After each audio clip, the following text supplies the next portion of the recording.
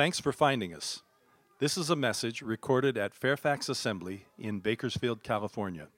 You can find out more at fairfaxassembly.com. Have you ever noticed, and I think I've noticed it more as I've watched our kids raise our grandkids, but have you ever noticed that some people never say thank you? I bring it up because I do notice how they teach the kids to say thank you. And it does sound really good when a little kid asks for something and says thank you. I think, what good parents they've got. But you know there are people that never say thank you. I've always found that kind of curious that people would be like that. I want us to look at a story, Luke 17, that you can immerse yourself in, and it's all about gratitude. It's all about gratitude. This is a story that I want you to try and enter into. I want you to be present. I want you to be there on that day, at that event. Luke 17, beginning about verse 11, is where we'll be. Now, this is a story that has believable characters, although most of them, we don't know their names, but they're very believable. It has some social tension to it. And then there is a key, crucial detail that is kept from us until the very end of the story. An odd place to put such an important detail, but it's held back from us until the end of the story. Now, if you're a Bible reader at all, this is a story familiar to you. And I bring it to you because, again, we're in a season of thanks, a season of gratitude. The holiday is just around the corner for us. So I want us to turn to a case where someone has great reason to be grateful and demonstrates their gratitude in a tangible way. And it is in great contrast to some other people who also have great reason to be grateful but don't show any gratitude at all. And so you know how it works. It shines brightest in the darkness, and so we see this gratitude with great clarity here. Again, it's a story you probably know. Jesus is leaving one town, headed to another, so he's in a little bit of an in-between area when he is approached from some distance by a group of men.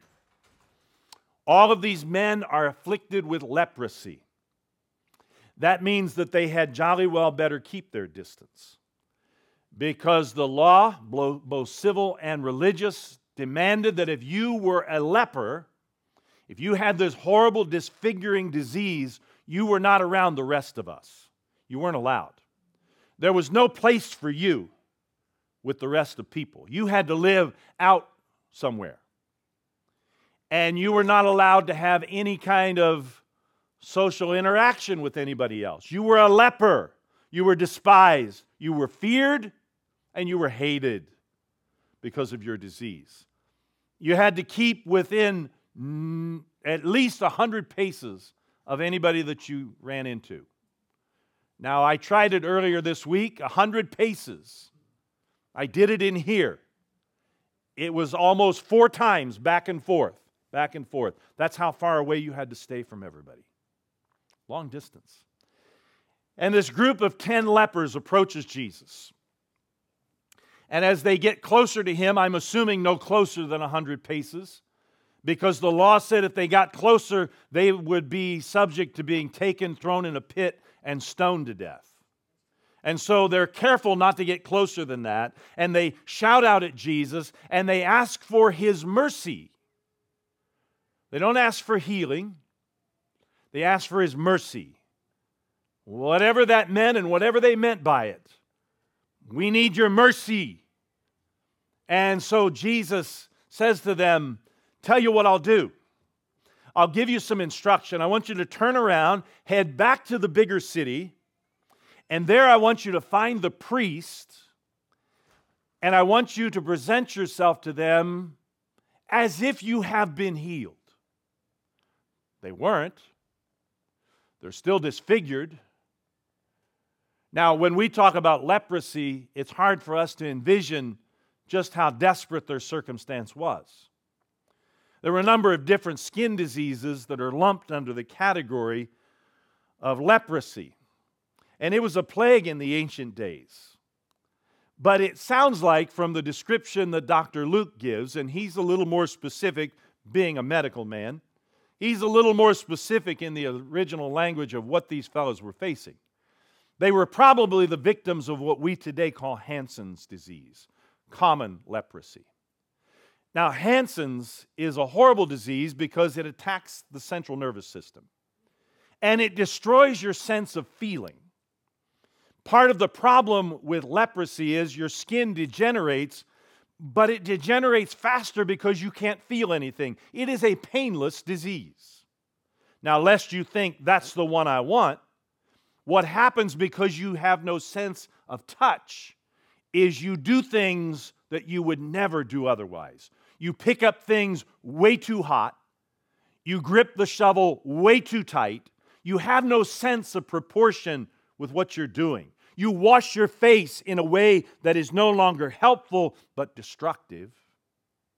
And everything you do because you cannot feel is ruining your skin, along with a degenerative disease. And what happens in Hansen's disease, what these 10 have, is you end up a disfigured mess. You end up a monster. The eyelids fall off. The nose falls off. The ears, the extremities, fingers, toes fall off. Chunks of skin begin to get pus covered and ooze all the time, and then they just melt away. And you become a walking gargoyle. So one of the reasons that you weren't allowed it around anybody is they feared it would be contagious, but also you looked like a monster. And so you were not welcome around anybody. So these hideous deformities approach him en masse, and they're calling for mercy. And Jesus says, I want you to turn around, go find the priest in the temple, and present yourself as if you have been healed of leprosy. Now, in the Hebrew Scriptures, when you contracted leprosy, it was often seen as an act of God. And when it was taken away, when it was in remission, that was God acting too. And so it became then the business of the priest to determine, do you have it or are you cured? And so they turn around and they begin to follow his direction back toward the city. Now, this is one of those cases where I wish we had video. We don't know exactly what happened, but the way Luke describes it, it seems that as they're walking along, something like this is not too much to imagine. That they're walking along, they're talking, and they picked up their pace. It sounds ludicrous on the surface that Jesus has said, go and present yourself to the priest as if you're healed when you're not healed. But they're walking along trying to demystify what it is they're doing and thinking too about what happens if they get to that city gate and they are not healed. The consequences are going to be great. So they're walking along, and it perhaps unfolded like this. A guy looks over at his companion, and the stubs that used to be his fingers, they begin to move, and fingers begin to form. He doesn't notice it because he can't feel it, but the other guy sees it. And maybe before his eyes, the nose begins to form, the eyelids come back into place, and the ears that have dropped off and left holes on the side of his skull, they've reformed. And the flesh over his face that is pussy and bloody, it begins to smooth out. And then he notices that the same thing is happening to him and to all of the others around him. And when they begin to understand what has taken place as they've walked along in obedience to Christ's command, they begin to leap and jump. They're ecstatic with what's taken place. Because this means that now they are no longer considered dead. You see, if they are a practicing Jew, their family has had a funeral for them already while they've lived. Because they're a walking corpse. And to their family, they died long ago. But now they're back to life. And they can go back to their families, their loved ones, back to their careers. They can go back into their homes and back into society again. They don't have to live on the ash heap. They don't have to be an outcast. They don't have to be pointed at. They don't have to be feared. They can be human again. And they're thrilled to their core, and they jump as high as they can and begin to run as fast as they can into that city, so the verification can take place and they can live again. But one of them, as he's running, stops short. And 180's back to Jesus. And when he gets to Jesus, now whole, not deformed, he falls at the feet of Christ. And maybe he even grabs his feet, his ankles, and he says over and over again, not in a shy way, not in a small voice, but a large voice, his outdoor voice, "Thank you, thank you, thank you." And the gratitude of his heart overflows in how he behaves and how he reacts and what he wants people around Jesus to know that Jesus has done for him. He's healed. And he says, "Thank you." Well, now that's the story. And we know that story. The healing has taken place. And the healing, you notice, is different this time. It didn't take place at Jesus' touch. He never touched them.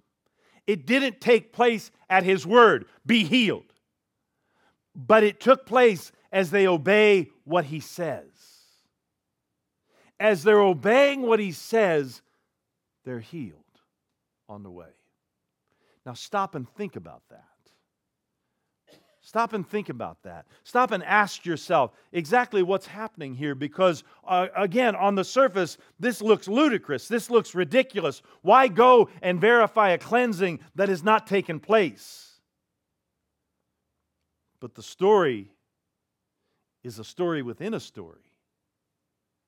And the story within the story is this, that it was their faith, their raw faith, their belief in doing what Jesus said to do, and their faith is shown in their actions, which brought the healing into their lives.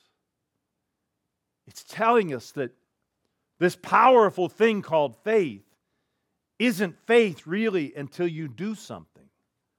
Until then, it's just feelings. Until then, you can call it faith, but it's just good intentions. It's not really faith until you do something, you see. Now, we're meant in this story to focus on the one. Because as that one comes back and falls at the feet of Christ, Jesus is a little bit taken back. He's a little bit amazed. And he says, "Where are the other 9? Didn't I heal 9? And then he notices, maybe it's an article of clothing, maybe the man tells him, this man is a Samaritan that's come back. And that's the detail that shows up at the end of the story that flips the whole story. We're meant to focus on that one who happens to be a Samaritan who turns back. And what that's telling us is that gratitude from our heart for what God has done for us is always right. In this spirit and season of thanksgiving, we need to understand that gratitude is always right. Look at the amazement in Jesus. Look at the amazement in His words. Where are the other 9? I healed 9 others. Why aren't they coming back to express their gratitude? Because their healing was as great as this man's. So there is disappointment in His words, but there's amazement in His words. Where are the others that I healed just as well? In other words, He's saying what this man is doing is right. It is morally right to come back and do and express gratitude like this man is. Gratitude is just the right thing to do. But gratitude is also costly. You see, this man is walking toward a goal. He's headed back home. He's now whole and healed, and he's going to enter back into his family and into his life. He's alive again. That's his agenda until he remembers, I've got to say thank you. And he interrupts the flow of his life. It costs him some time now. But that's the way real faith is. It will cost us. We talk about a thing called cheap grace. Cheap grace. That's where people take what God is doing for them and have no change in their life, express no gratitude really. They're glad to take the blessings and the goodness of God, but they don't want to return anything in return. And they for sure do not want to have any kind of meaningful change in their life, even though Jesus has come in and done some pretty fantastic things. You know, the greatest hurdle is that we've got to be willing to let Him change us. There is change that will come after a blessing of God. There is change that will come into a life after Jesus comes in and begins to live His life in us. There will be a great change when the God of the universe takes up residence in our life, and that's what a life with Christ is all about. That's why the Word talks about being in Christ and Christ being in you. He's living His life in us. He's living His life as us, and you would expect if the God of the universe comes into our lives, there would be great change, and there should be. But in the case of many who profess a faith in Christ, they will tell you they have that. There is no evidence in their life, and that's because they don't want to change. The greatest obstacle, the greatest hurdle for us is we must be willing to let God do the change in us. You see, somebody said a long time ago, God loves you, that's for sure, but He loves you too much to leave you the way you are. He wants to change some things, and that will always be costly. And when this man returns to express his gratitude, and when we express our gratitude, when we thank God for the great things He's done in our life, that's going to cost us something. It will cost us time like it did this man. He had to turn back. He will have to change directions. And we'll have to change direction in our life if we adopt a life of gratitude and we begin to be thankful for the things that God has done for us. It will change the direction and the trajectory of how we spend our time too. We will have to change. We'll have to make time for that. That's why it says he turned around. That's the word repent. It means to change directions. And when we begin to be people that are grateful, verbally grateful, with our lives grateful, we express our gratitude to Christ for the great things He's done for us, that will cause some direction change in our life. Gratitude is right. Gratitude is costly. But gratitude has the possibility of making you look like a mystery to other people. Think about this man. Kneeling at the feet of Christ, saying in a loud voice, loud enough that a crowd would be attracted, "Thank you, thank you, thank you." And I think the volume probably matched his sense of gratitude. So he's loud. And people are looking at this man, not a deformed man, but a whole man. Not a hideous monster of a human, but a whole human. With fine skin, and everything is accounted for. There are no parts missing. He's not a deformed-looking creature, but he's a whole man who is now kneeling. And people looking on could have said, based on the volume of his gratitude, and the way he's gripping Jesus' feet, and he's groveling before Him, and he's prostrated himself on the ground before Christ, people could have looked at that whole man and said, what a fanatic. He's out of his mind. He's carried his religion too far. How unhealthy, how psychologically unhealthy for him, for his self-esteem, to bow before another person like that. Well, people might have said that.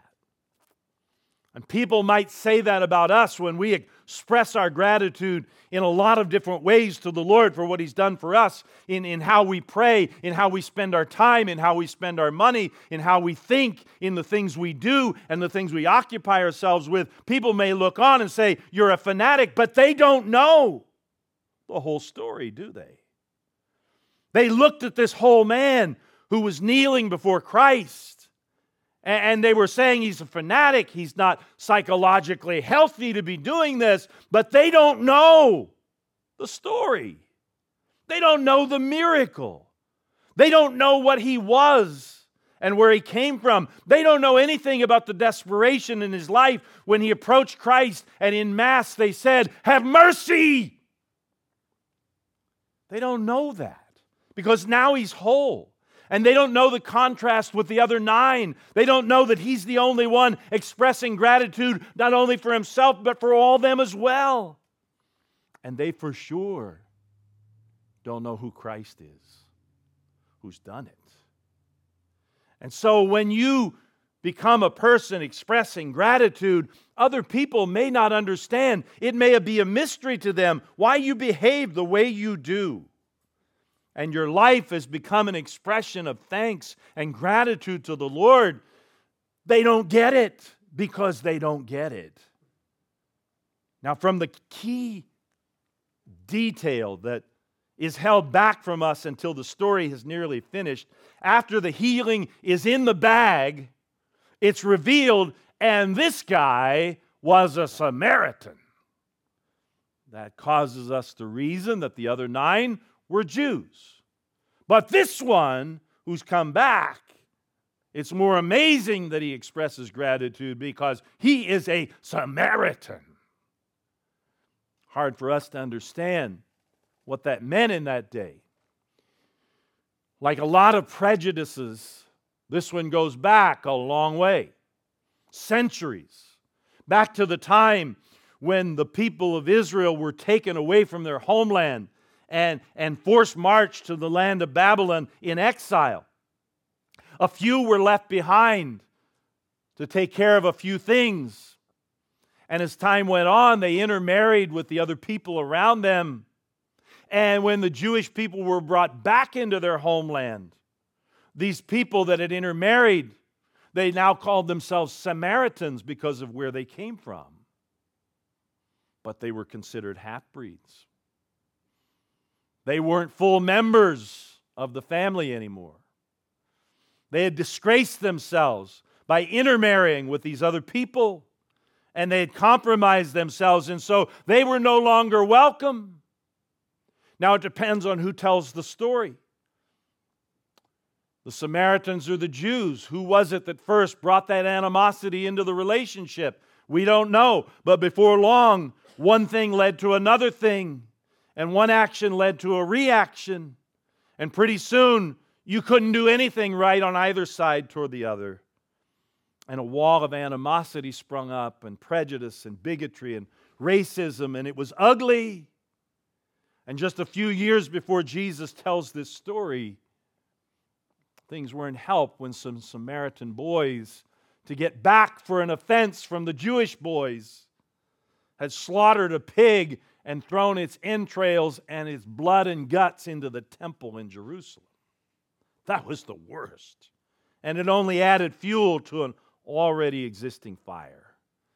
And the hatred between Jews and Samaritans was great. In fact, in another place, the Bible said they had no dealings with each other.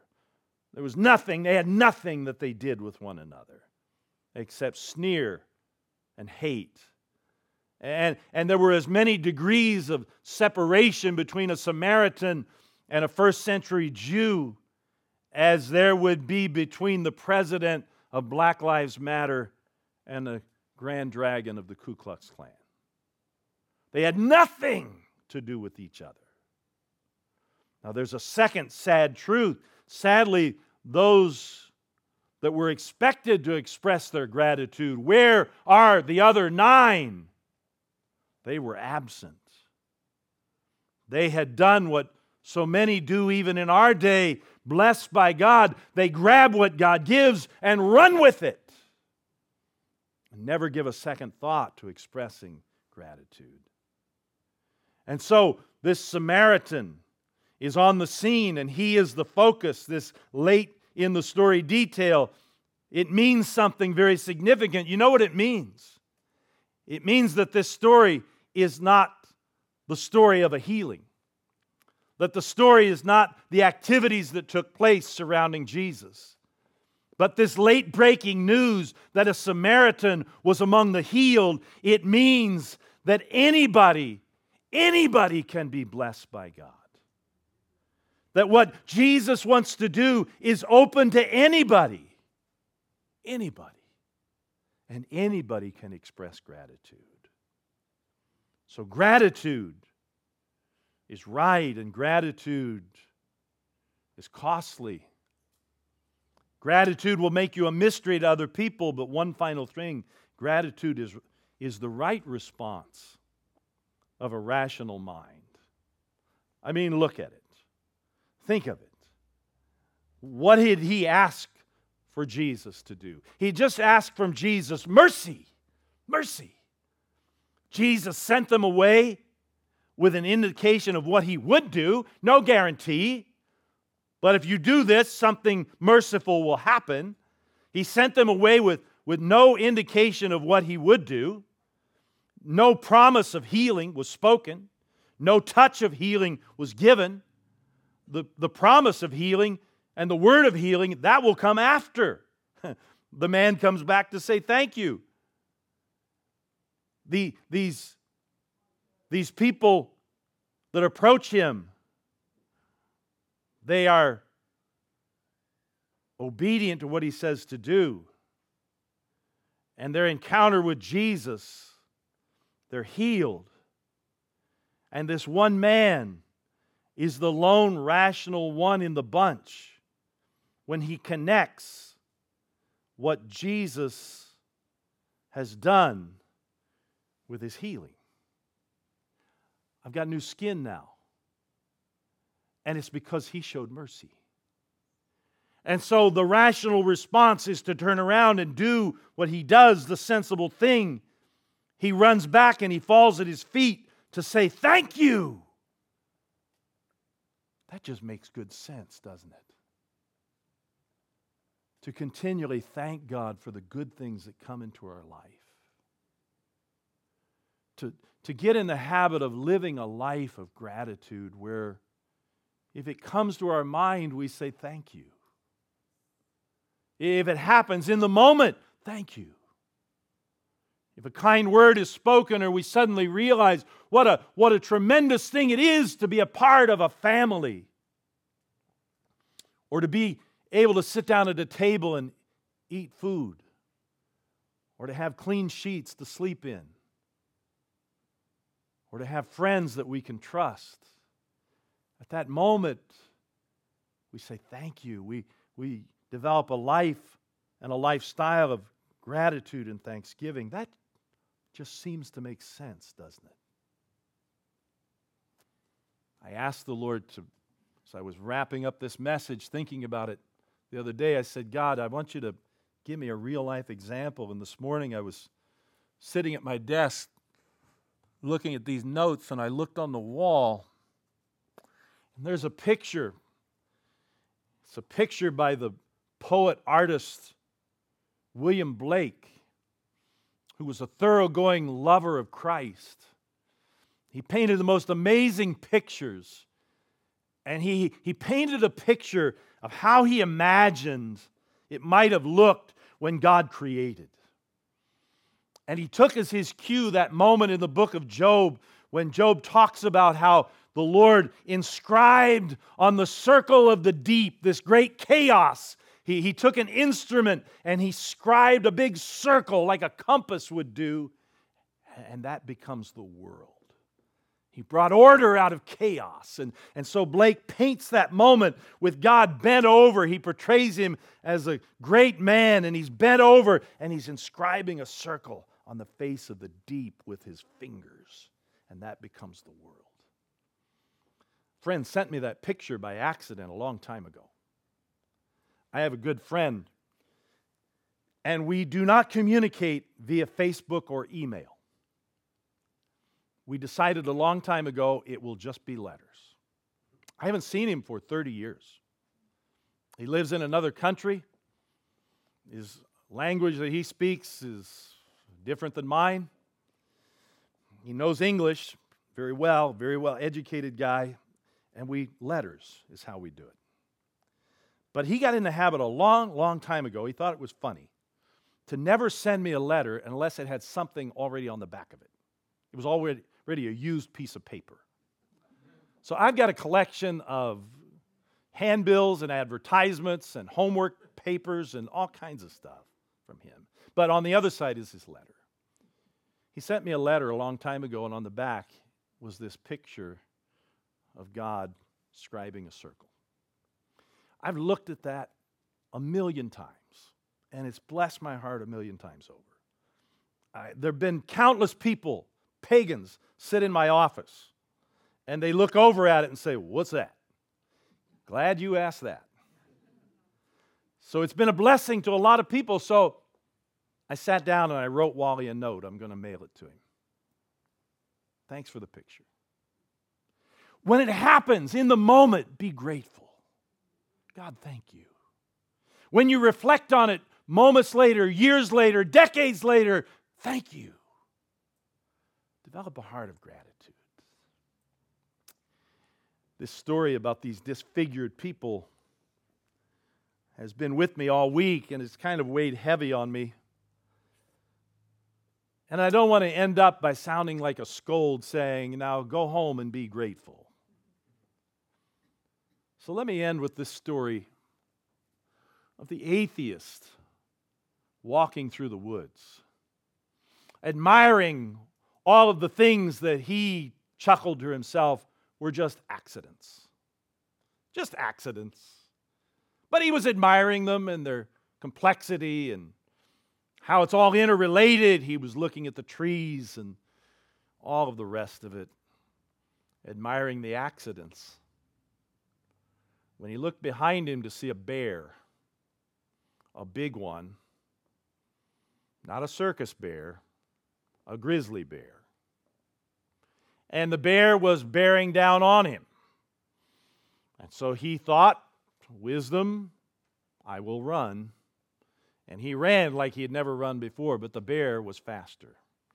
And the bear was gaining every step, and he can feel its hot breath on his neck. And he runs a little bit further, and he decides to throw himself on the ground and make a ball of himself, and maybe it'll leave him alone. And he does, but it doesn't leave him alone. It leaps on top of him and pulls back its right paw to strike him. When the guy cries out, "Oh, God, help me!" Atheist. And everything froze. The bear's hand froze. The river flowing by stopped. The leaves weren't moving anymore. It was still. And a piercing light comes through the trees and a voice that says, after all these years of denying me, you want me to help you now? And the atheist says, yes. He says, the voice, so am I to consider you now a believer? And the atheist thinks and says, if I say I'm a believer now after all these years, what a hypocrite I'll be. I'll just be saving it to save my own dirty neck. So he says, God, I don't want to be a hypocrite. So no, I am not a believer. But could you help me out by making the bear a Christian? And God says, sure. The light snaps shut. The water starts flowing. The leaves start moving. The bear is animated again. The bear backs up, kneels down, folds his hands, and says, Lord, for the food I'm about to receive, I thank you. I thank you. You've been listening to a slightly inspired message from Fairfax Assembly, a different kind of church in Bakersfield, California. Find out more at www.fairfaxassembly.com.